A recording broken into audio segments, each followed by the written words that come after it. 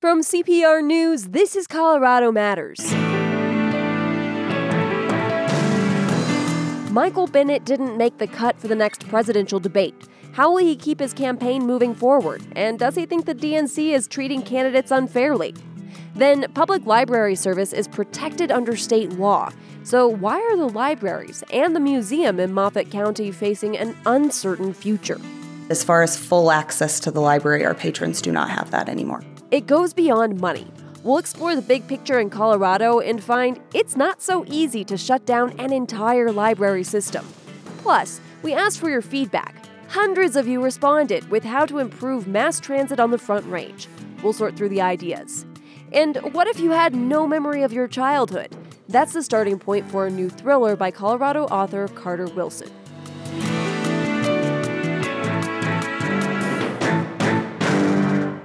This is Colorado Matters from CPR News. I'm Avery Lill.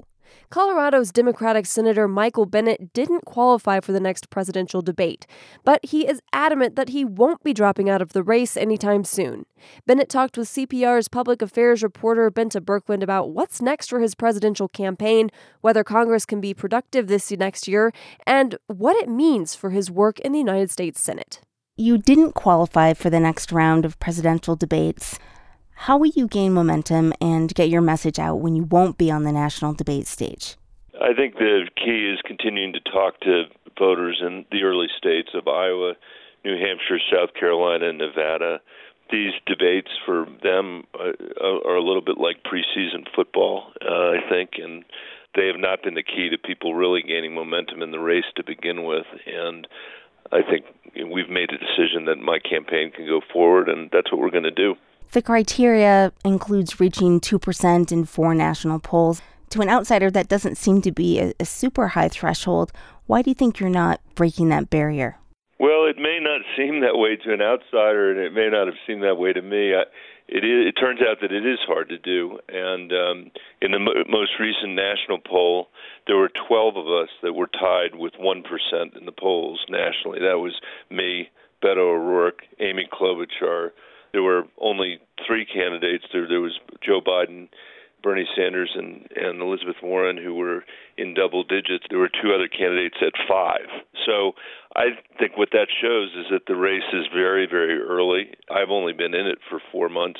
We're 5 months away from Iowa. And I'm going to have to do well in Iowa and New Hampshire, obviously, to stay in the race. But I think it's very premature to be making a judgment about that now. In the letter your campaign sent out, it insinuated that the DNC may be unfairly setting its criteria to advantage the frontrunners in the race.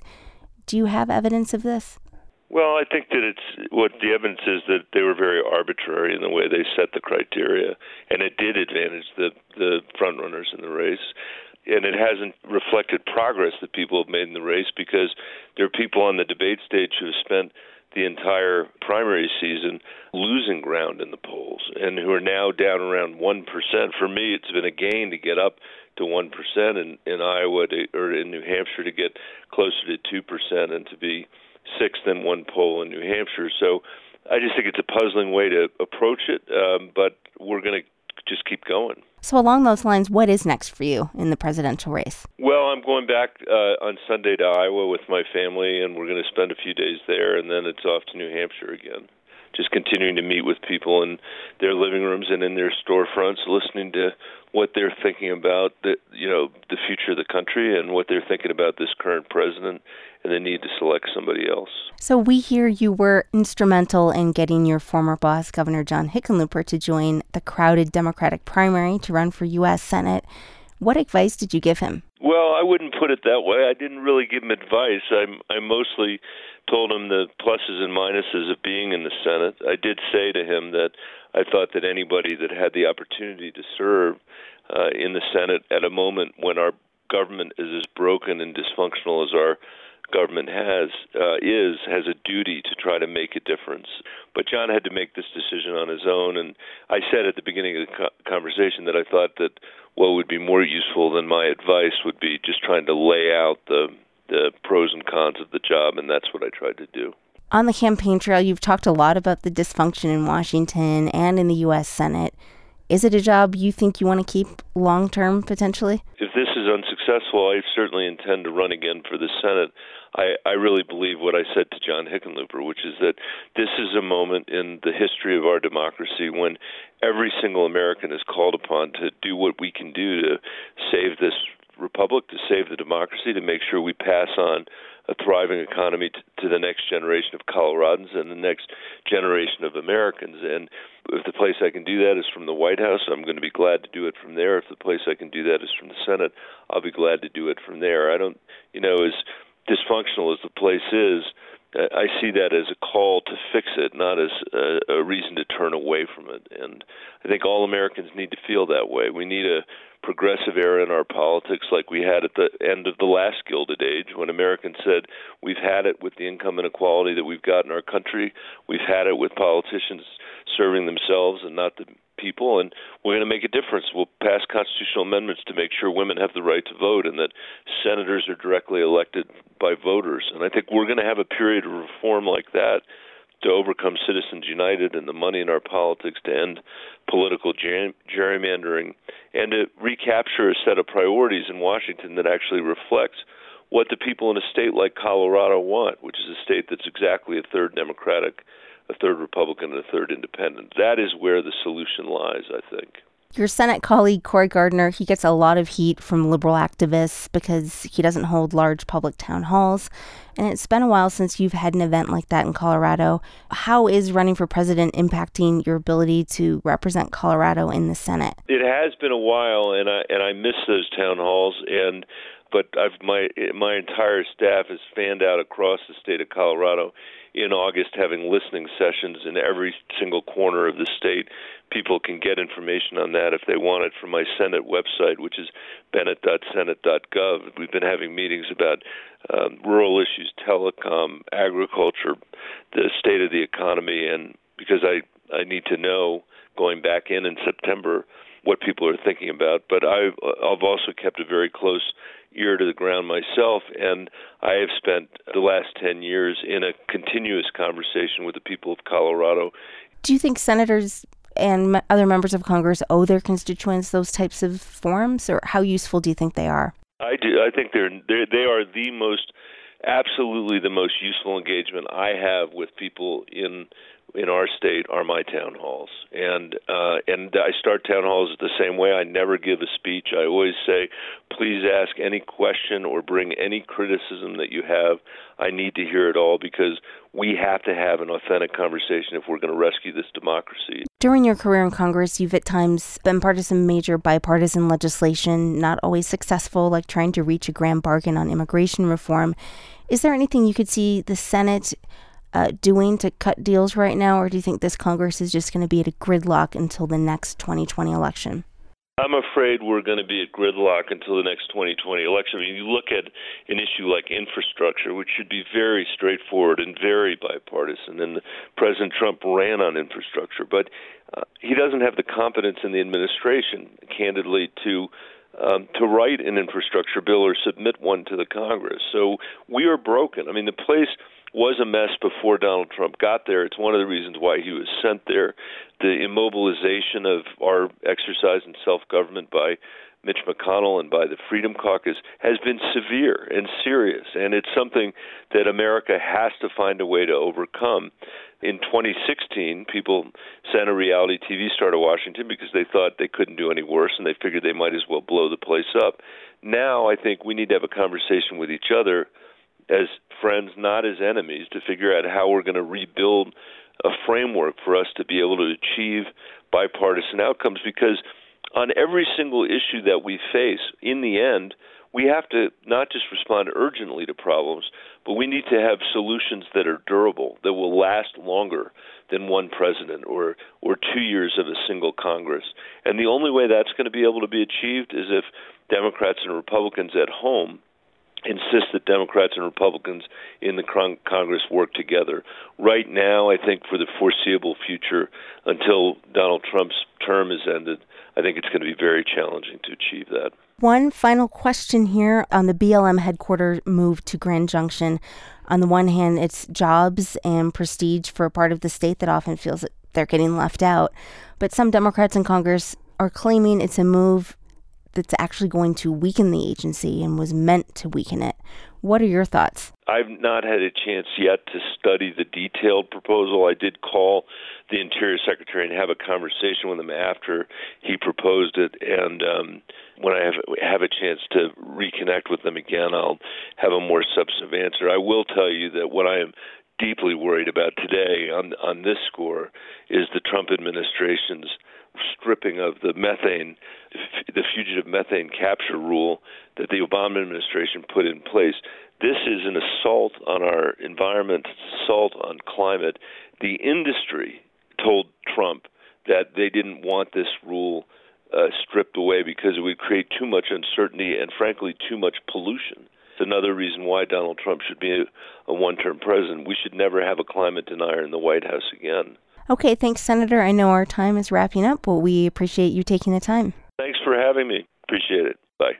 That was Colorado's Democratic Senator Michael Bennet talking with CPR Public Affairs reporter Binta Birkeland. The museum and libraries in Moffat County are on life support after drastic cuts to their public funding. Now the city of Craig is looking into how it can help. And as CPR Arts reporter Stephanie Wolf learned, legal marijuana might play a role. The Museum of Northwest Colorado in Craig is a trove of dinosaur fossils, Ute Indian artifacts, and memorabilia from the state's gold rush days. So upstairs, this is what we're nationally known for. This is our cowboy gunfighter exhibit. Assistant Director Paul Knowles beams with pride as he shows off this collection of rare Old West guns, saddles, and cases of ornate bits and spurs. It smells like leather in the room. It really is the full gamut of cowboy paraphernalia. The museum houses well over 100,000 of these relics of Colorado's past, but it faces an uncertain future. So we have zero public funds coming in right now. Moffat County has been the museum's main source of funding for years, but it cut funds by nearly half last year and offered zero this year. Knowles says the museum has been operating on its reserves. And we have enough in there right now to get us through about June or July of next year. Once we hit that point, then we are out of funds and it's over. The county's library system has also seen significant reductions in public funds, a 77% cut for the 2019 budget that left the library with just about $114,000 to run 3 branches. Public library service is protected under state law, so the county is required to provide some funding. Moffat County Library's interim director, Keisha Bickford, says they already cut hours by more than half at their Craig branch and reduced staff. As far as full access to the library, our patrons do not have that anymore. She's been talking to the county and city a lot lately. I'm hoping to help them understand the importance of the library, not just that every community has one and that they have to have one, but down to the very fine detail of why it's important to our community and who utilizes it. If things don't change, the library system could shut down by the end of next year. If that does happen, then Moffat would be the only county in the state without a public library service. That's according to Colorado's state library. Moffat County Commissioner Ray Beck says when he took office in 2017, he, quote, inherited a financial mess. The county was still recovering from the recession, and the decline of the coal industry in the area hasn't helped. They've had to make changes in how they did the budget, and they had to prioritize. Beck says a number of departments took a hit. We don't want to see it go away. But at the end of the day, you only have so much money, and you can't fund everything in the economy that we're in right now. A citizen group recommended a property tax increase last fall that would have provided about $1.2 million a year for the museum and libraries. Commissioners approved it for the ballot. It failed.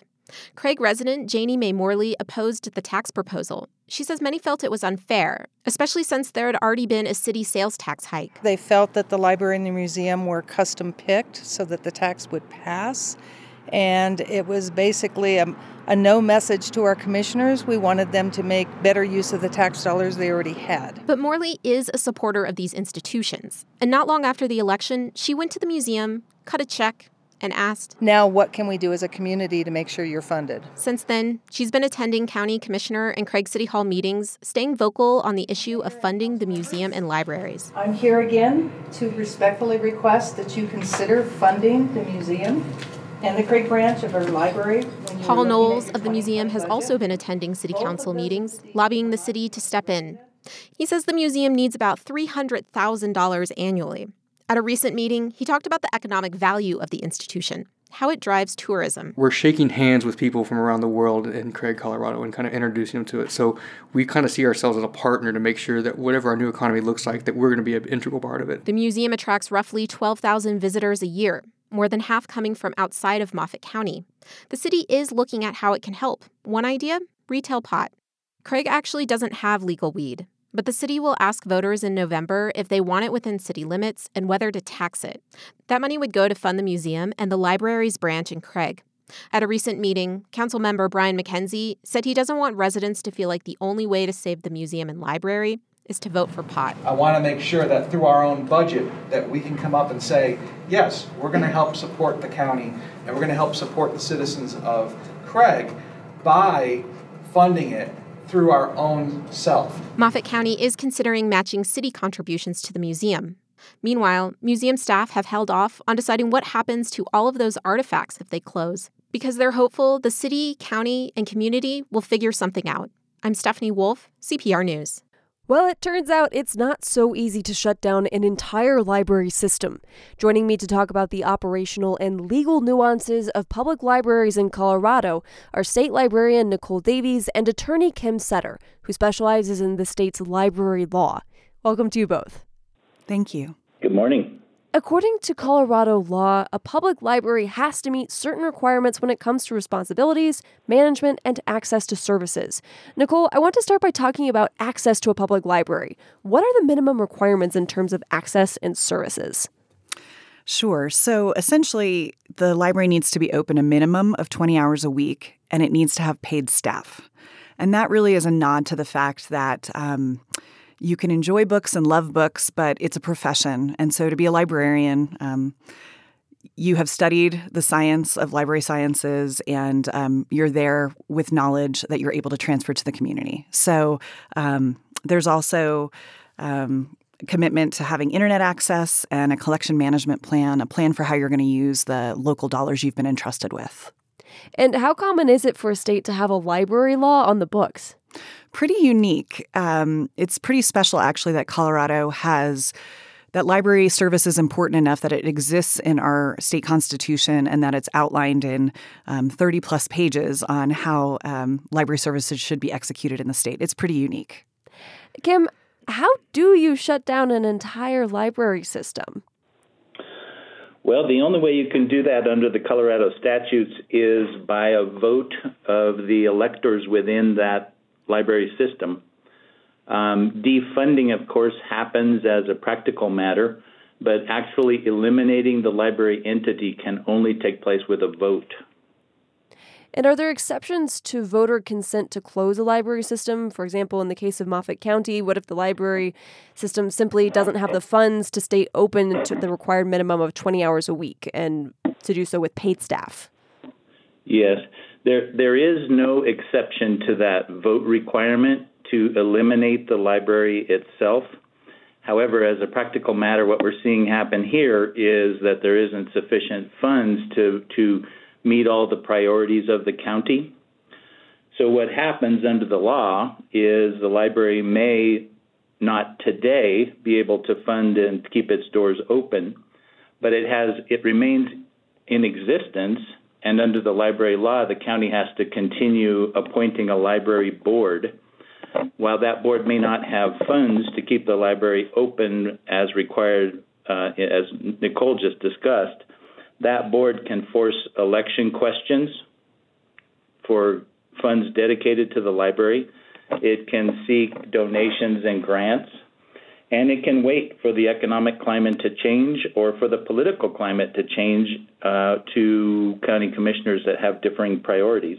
And that's in other words, it becomes a political question. And that's the difference between defunding and abolishing. Yes. A mill levy has been a significant source of funding for Pueblo County's library district for 2 decades. However, it will expire soon, and in November, voters will decide whether to continue it. Here's Executive Director John Walker talking with KRDO earlier this month. If this tax does expire, if it's allowed to expire, then the libraries, the operations, the programming, and the facilities themselves are not sustainable. KRDO reported that up to 2 of the 7 branches could close if voters turn down the mill levy. Nicole, what options are available to public library systems when they're facing difficult budgeting situations?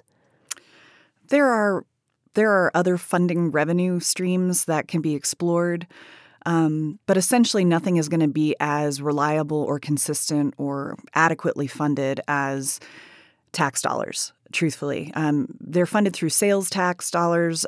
There can be grants and donations that are collected, but the impetus of having a public library, it is for the common good. It is the people's university, and there is an expectation, arguably, that the community would fund such a resource. So really, tax dollars tend to be the best place for library funding. Often when we see these types of closures, libraries, there's multiple branches in a community. So while tragically, if that were to happen with Pueblo and they would have to close 2 branches, there would still be multiple branches that could be meeting the needs of the community. So it's unfortunate that the hours might be cut and the location might not be as convenient, but there would still be ongoing library service in that library community. And I also wonder, can they reopen these branches once it's financially viable again? What's that process like? It tends to be a joyous experience in that library branches are coming back online. Absolutely. If a library system can afford to maintain the facility while it's closed, just because as you have a building, you can't leave it abandoned. There's collections in there that need temperature control and things like that, unless those can be transferred somewhere else. There's a lot of logistics in maintaining a facility when it's not being used. That said, if a library can afford to hold on to those branches, they can go dark for a time and then come back online when there's adequate funding. Moffat County Libraries did explore outsourcing its management to East Coast-based Library Systems and LLC, but last May, the board voted to end negotiations with the for-profit company. Have you heard of other libraries doing something like this to keep the doors open? I am not aware of any libraries in Colorado that are currently outsourcing the management of their libraries to this for-profit company.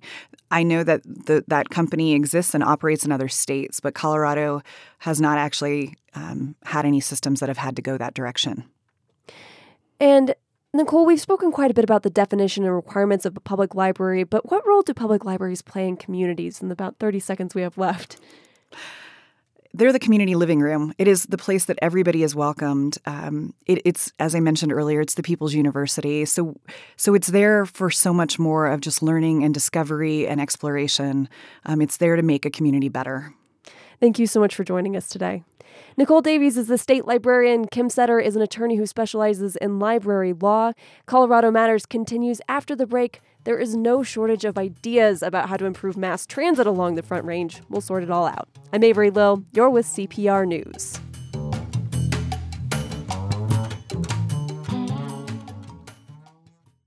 On her way to visit her boyfriend in the United States, Paula, a woman from Chile, is stopped at customs, and she never actually makes it out of the airport.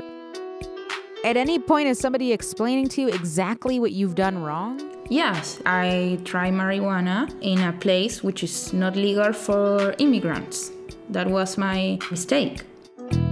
On the next episode of On Something, Love in the Time of Legalization, available on Apple Podcasts or wherever you listen. You're back with Colorado Matters. I'm Avery Lill. Ridership is down at RTD even though population is growing. Earlier this week, CPR's transportation reporter Nathaniel Miner asked for your ideas on how to improve transit service in the Denver area, and you came through with about 500 responses. Nathaniel's been sifting through those and joins me again today. Hi, Nathaniel. Hey, Avery.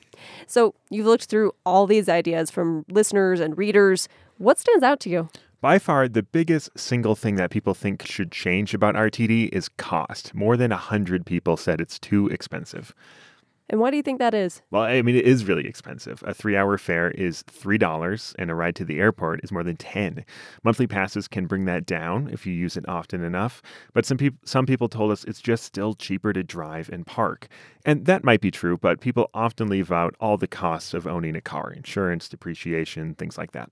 And what is RTD doing about its high prices? Well, they just launched a discount program for low-income folks, and that can knock 40% off of ticket prices. But that's a pretty small program, and the reality here is that fares usually go up, not down for most people. In fact, RTD plans on fare increases every 3 years. So to make fares go down, the agency would need to make up fare revenue somewhere else, like a tax increase. And some people said, yeah, they should do that. They should raise taxes so fares can go down. Another popular idea is to increase frequency, so how often the buses run. Arthur Genheimer says that he wants more local service and more frequent service. It takes so long to wait for the bus, it's faster to walk. Yeah, and 70 people told us they want more frequent service like that. Right now, only the most popular routes have very frequent service. Think like Broadway, Colfax, buses that go up those corridors. You do see it in rush hour in some other areas too.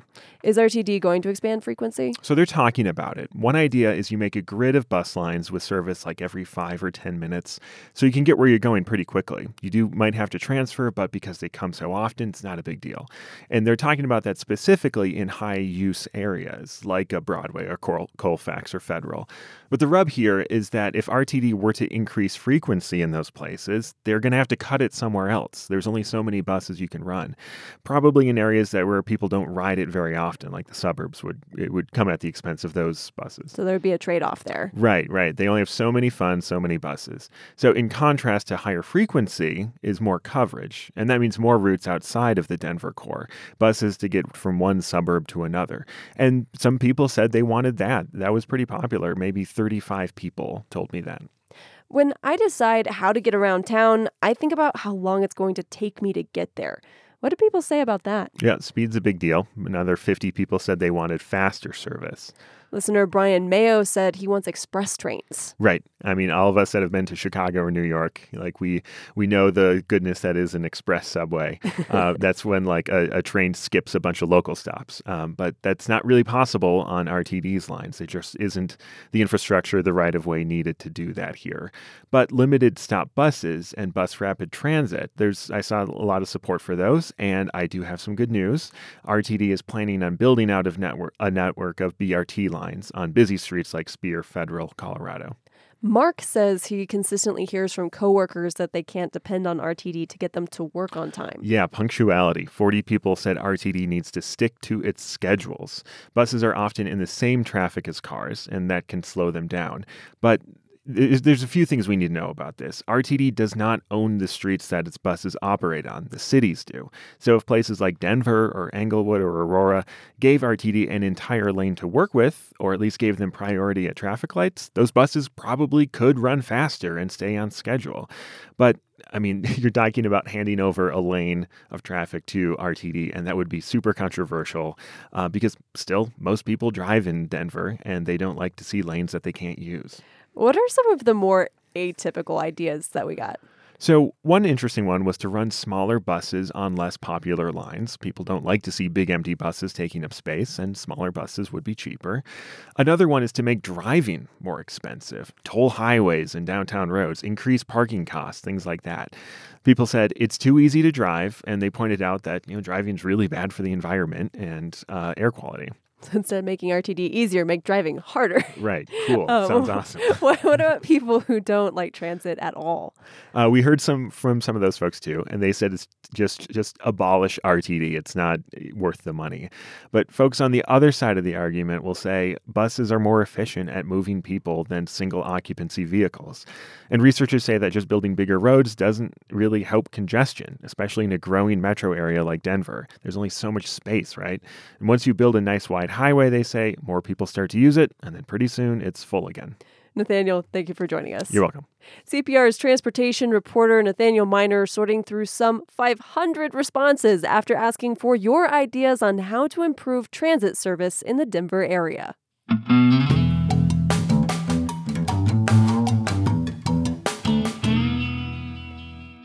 Let's start with a what if.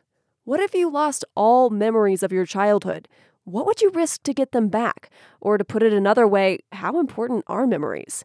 That's the question at the heart of a new psychological thriller by Colorado author Carter Wilson. His book is called The Dead Girl in 2A. Carter, welcome to the program. Thanks for having me on. I've got to tell you, I am a little disturbed that we are sitting in Studio 2A right now. Oh, I didn't know that. Okay, well, that makes sense then. It was meant to be. Hopefully. This book is intense and it's complicated. Why don't you start with a little bit of an elevator pitch? Yeah, it is intense and complicated, but with all my books, I always think of an opening scene, and that's what I start with. And then this opening scene, I thought of a man and a woman meeting on an airplane, seats 2A and 2B. And I thought, well, what if they each had an independent sense that they knew each other, but not even just a light sense, but a visceral sense, even by smell. And how would that conversation form? And so they spend the entire flight trying to figure out how it is they know each other. And then the only thing they have in common is that neither can remember their childhood before the age of 10. And as the flight descends into Denver, the woman confesses to the man that she's going to the mountains to kill herself. And the what happens in the book is all about what happens after they get off that plane and she disappears into the airport. And we have these characters, Clara and Jake. They strike up that conversation on the airplane. And Clara feels desperately disconnected from people. And in that way, Jake is really Clara's complete opposite. He's deeply troubled about what's going on with the people closest to him, his family. And I want to have you read from the very first scene in that book. Sure. Jake Buchanan placed his palm on his 8-year-old daughter's cheek, hooked a strand of chestnut hair behind her ear, and wished again that he could change the past. Em lay on top of her bed in her room, beneath a ceiling light needing 2 of its 3 bulbs replaced, and Jake thought her scar seemed a deeper shade of purple than usual. 37 stitches. That's how many it had taken to sew up his little girl again. The scar wound from just above her right eye across her temple, then up over her ear, looking like a millipede forever crawling on her face. All Jake could think was, I'm sorry. Jake was driving his daughter when they had an accident and she was hurt, and that's one of the things that's really put his life at a crossroads when he boards that plane. What is he thinking about at this point in life? Well, he's trying to do what's right for his family, but further complicating matters is that Jake has always suffered from not knowing his past, not knowing anything before the age of 10. And in the last year or so, he's starting to lose more of his memories. And he's only in his mid-30s, so that is further unnerving him. And so he's going out to Denver to take a job to help pay for his daughter's surgery. But he's riddled with complex thoughts about why he's losing his memories all of a sudden. And memory is really, it's at the heart of this story, not just for Clara and for Jake, but also for a couple of other pivotal characters. Why did you decide to write about that? Yeah, memory has been a thread in all 6 of my psychological thrillers. And, you know, it's actually 10 years ago this year that my father passed away from early onset Alzheimer's. And so this was a book that I finally just wanted to completely confront memory head on, because memory is both beautiful and horrifying. And, you know, you can escape from a lot of things, but you can't escape from your own mind. And I wanted to have these characters struggle with all those thoughts and feelings in this book. And is it a topic that you write about because memory, or the lack of it, it's a frightening topic to you? It's certainly something I think about. You certainly worry about how you're going to age and what's going to happen to you. And so I like to explore, there's a lot of paranoia in a lot of my books. And, you know, memory is at the heart of paranoia, knowing what's real and what's not. So that's a tool that I use to kind of evoke feelings for the readers in this. There are some really creepy elements in this book. Even before Jake and Clara meet, each connects separately with a man named Landis in Boston. He lures them into what he calls clinical trial, or a clinical trial, to help them with their memory issues. And briefly, what does that involve? Yeah, that involves getting these 2 characters to take pills. And I really wanted to have these characters so desperate that they'd be willing to go to this clinic and start taking this medication from this stranger. So I really wanted to push them to the limits, to have them so in need of wanting to know about their past that they'd be willing to do that. And the drug in this book, it's a real drug that is used in this trial, scopolamine? Scopolamine, yeah. It's a pretty amazing drug. It's been used for a lot of different things over the years, including experimentation, but it can be a very suggestive drug and it can cause memory loss. So I don't want to go much further than that for fear of spoiling this for people who read the book, except to say that a lot of the plot unfolds in Colorado. That's different than other books that you've written. Why set it here? Yeah, I usually don't write about places I'm real familiar with. I enjoy kind of exploring new areas, but aside from wanting to write about memory, I knew I wanted to write about the Colorado mountains because just like memory, the mountains can be beautiful and horrifying. You can have a wonderful day in the mountains, and you can also get lost very quickly in the mountains. And as I was unfolding this in my writing, it started to kind of dawn on me that I was approaching the Maroon Bells, which is where a lot of this takes place, almost like the island in the TV show Lost. There was kind of a mysticism about it, and I really wanted to evoke that sense. In true thriller fashion, this story is very, very complex. How did you map out the plot for something like this? It was terrible. It was I don't outline. So all my books, I just start with that opening scene, and I spend the entirety of the book trying to figure out, okay, who are these people? How do they know each other? So I got about 150 pages in, and I was so in the weeds and not knowing where this was headed. So I took about a month off, and I just covered my office walls in parchment paper and took about 10 or 12 different colored markers and just started writing words just to see, okay, is there something that's going to spark an idea about how this proceeds further? And yeah, it took about a month, and then it all kind of unfolded in front of me, and I went on from there. So you were really on this journey along with your readers as you're writing it. Yeah. Is it scary for you to sort of lose the plot? Oh, yeah. Yeah. Well, it's scary to not even know if there's a plot at all. So you go along the way, and then you hope that your subconscious is working.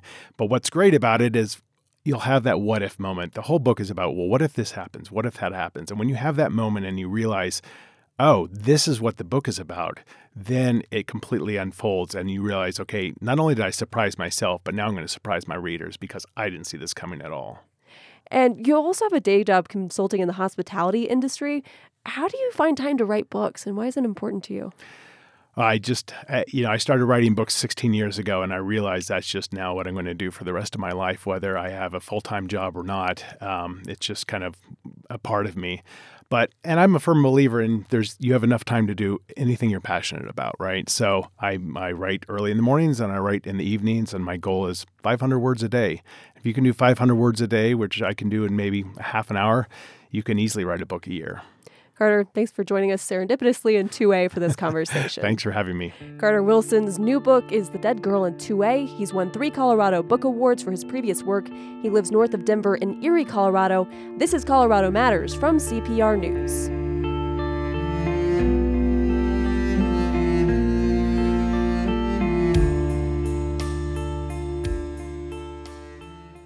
The Seven Peaks Music Festival kicks off today in Buena Vista, Colorado. The Labor Day weekend event was launched last year by Nashville-based country artist Dierks Bentley, who we heard from yesterday on the program.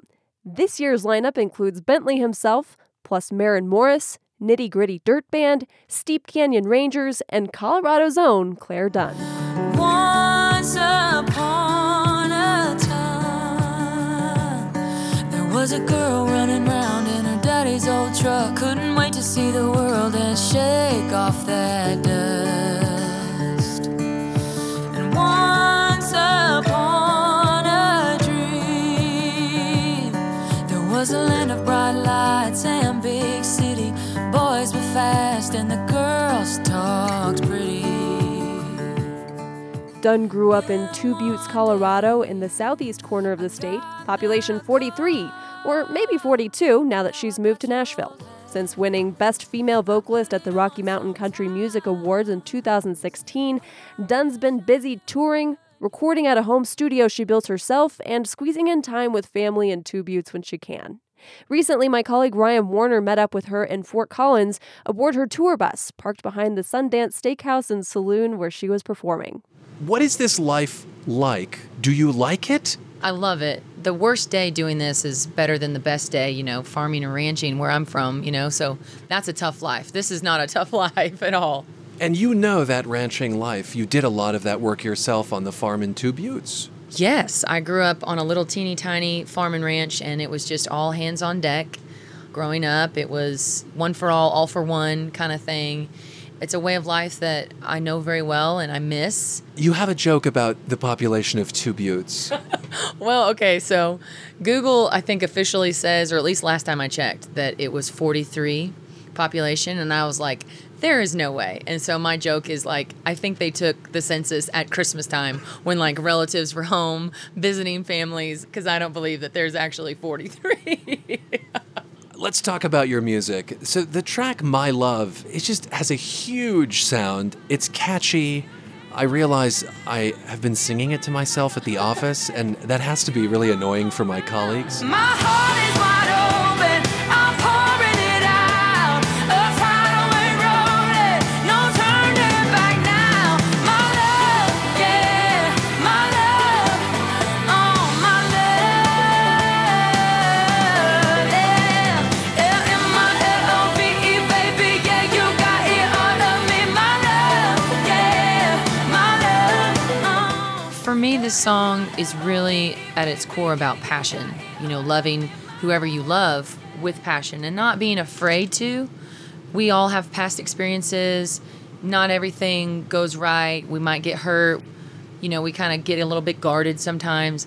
And this song is really just a message of not letting that past experience hold you back. Give me an example when you've been burned and afraid to get back on the horse. Yeah. Well, sometimes, especially with this lifestyle, with being a musician, you're a little bit of a gypsy. You are everywhere, all over the place. Not everyone understands that. And that is very personal, because it's like, man, why wasn't I enough to overcome that? Or, why wasn't I enough that this lifestyle didn't matter? my love is a fire, you can't water down. It burns like a bourbon when you come around. Are you saying about your love that it burns like a burn pit? Oh, bourbon. Burns like a bourbon. Yeah, you know the way a bourbon kind of burns going down, but it's a good kind of burn, and then you feel really good.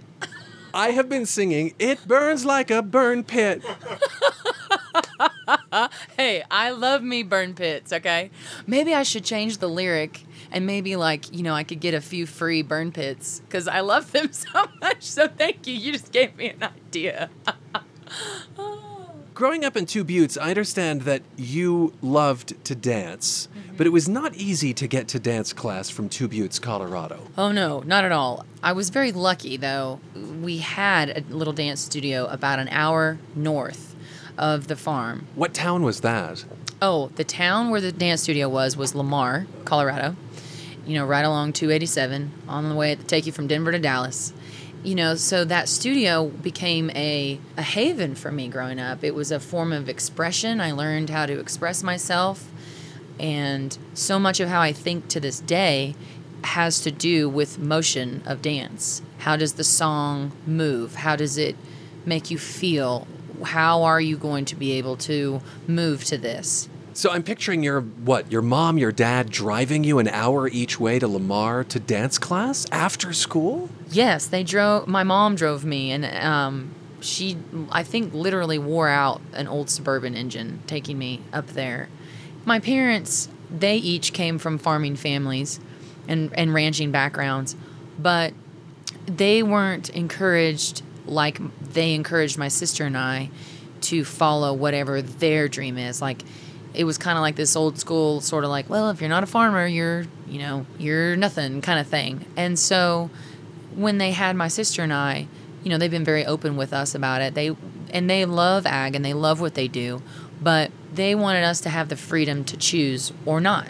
The farm, the ranch will always be there to come home to if we want to, but they wanted to help us find what our dreams and passions were.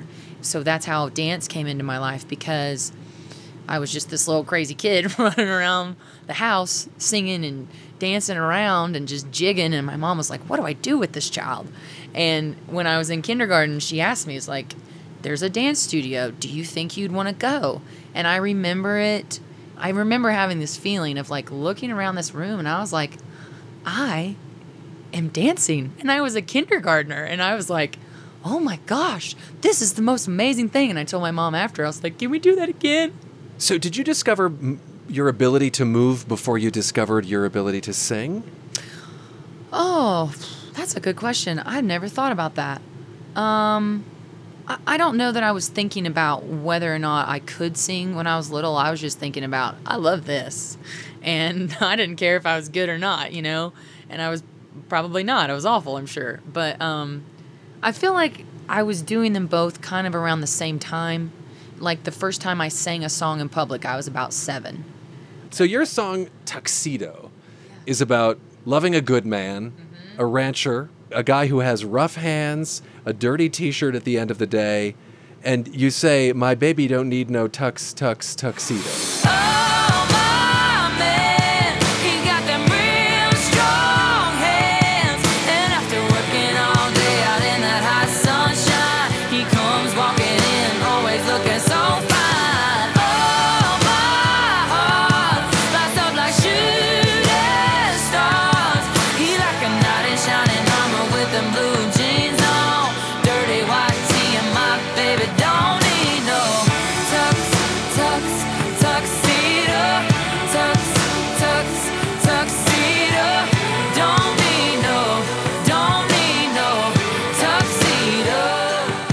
This song got me thinking about what must be a tension in country music. So country's so often about humility, the workaday world. I think it's often about simplicity.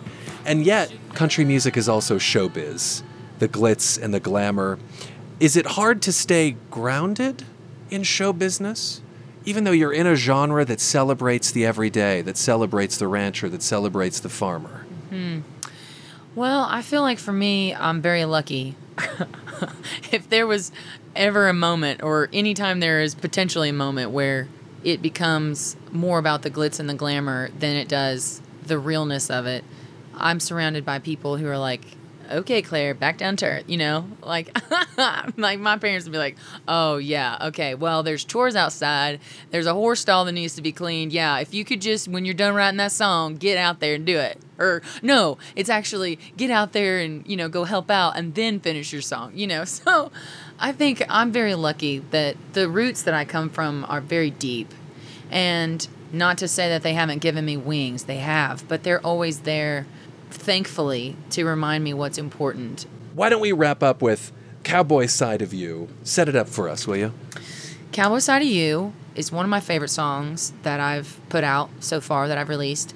I released it as an independent artist prior to having a record deal. You know, a lot of my start came from touring the country, playing every dive, honky-tonk, any place that would let me come play. I was touring there in an F-150 pickup in a trailer, me and 3 guys.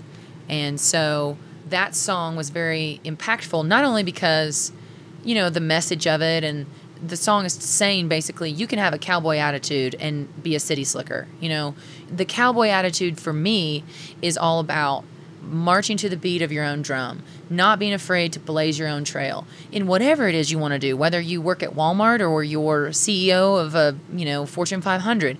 So that is number one why that song was so special. But also, it was at a time in my life when I didn't have a record deal, and it helped get me one. And people, you know, sing that song everywhere I play now. So it was very special for me. You rode in the dark like a Sundance kid, boy, you stole my heart. Saddle up that Chevelle, and we kicked it into gear and we drove it like hell, just rolling till the trail ends, just like John Wayne would do. I love that cowboy side of you. Love that cowboy side of you.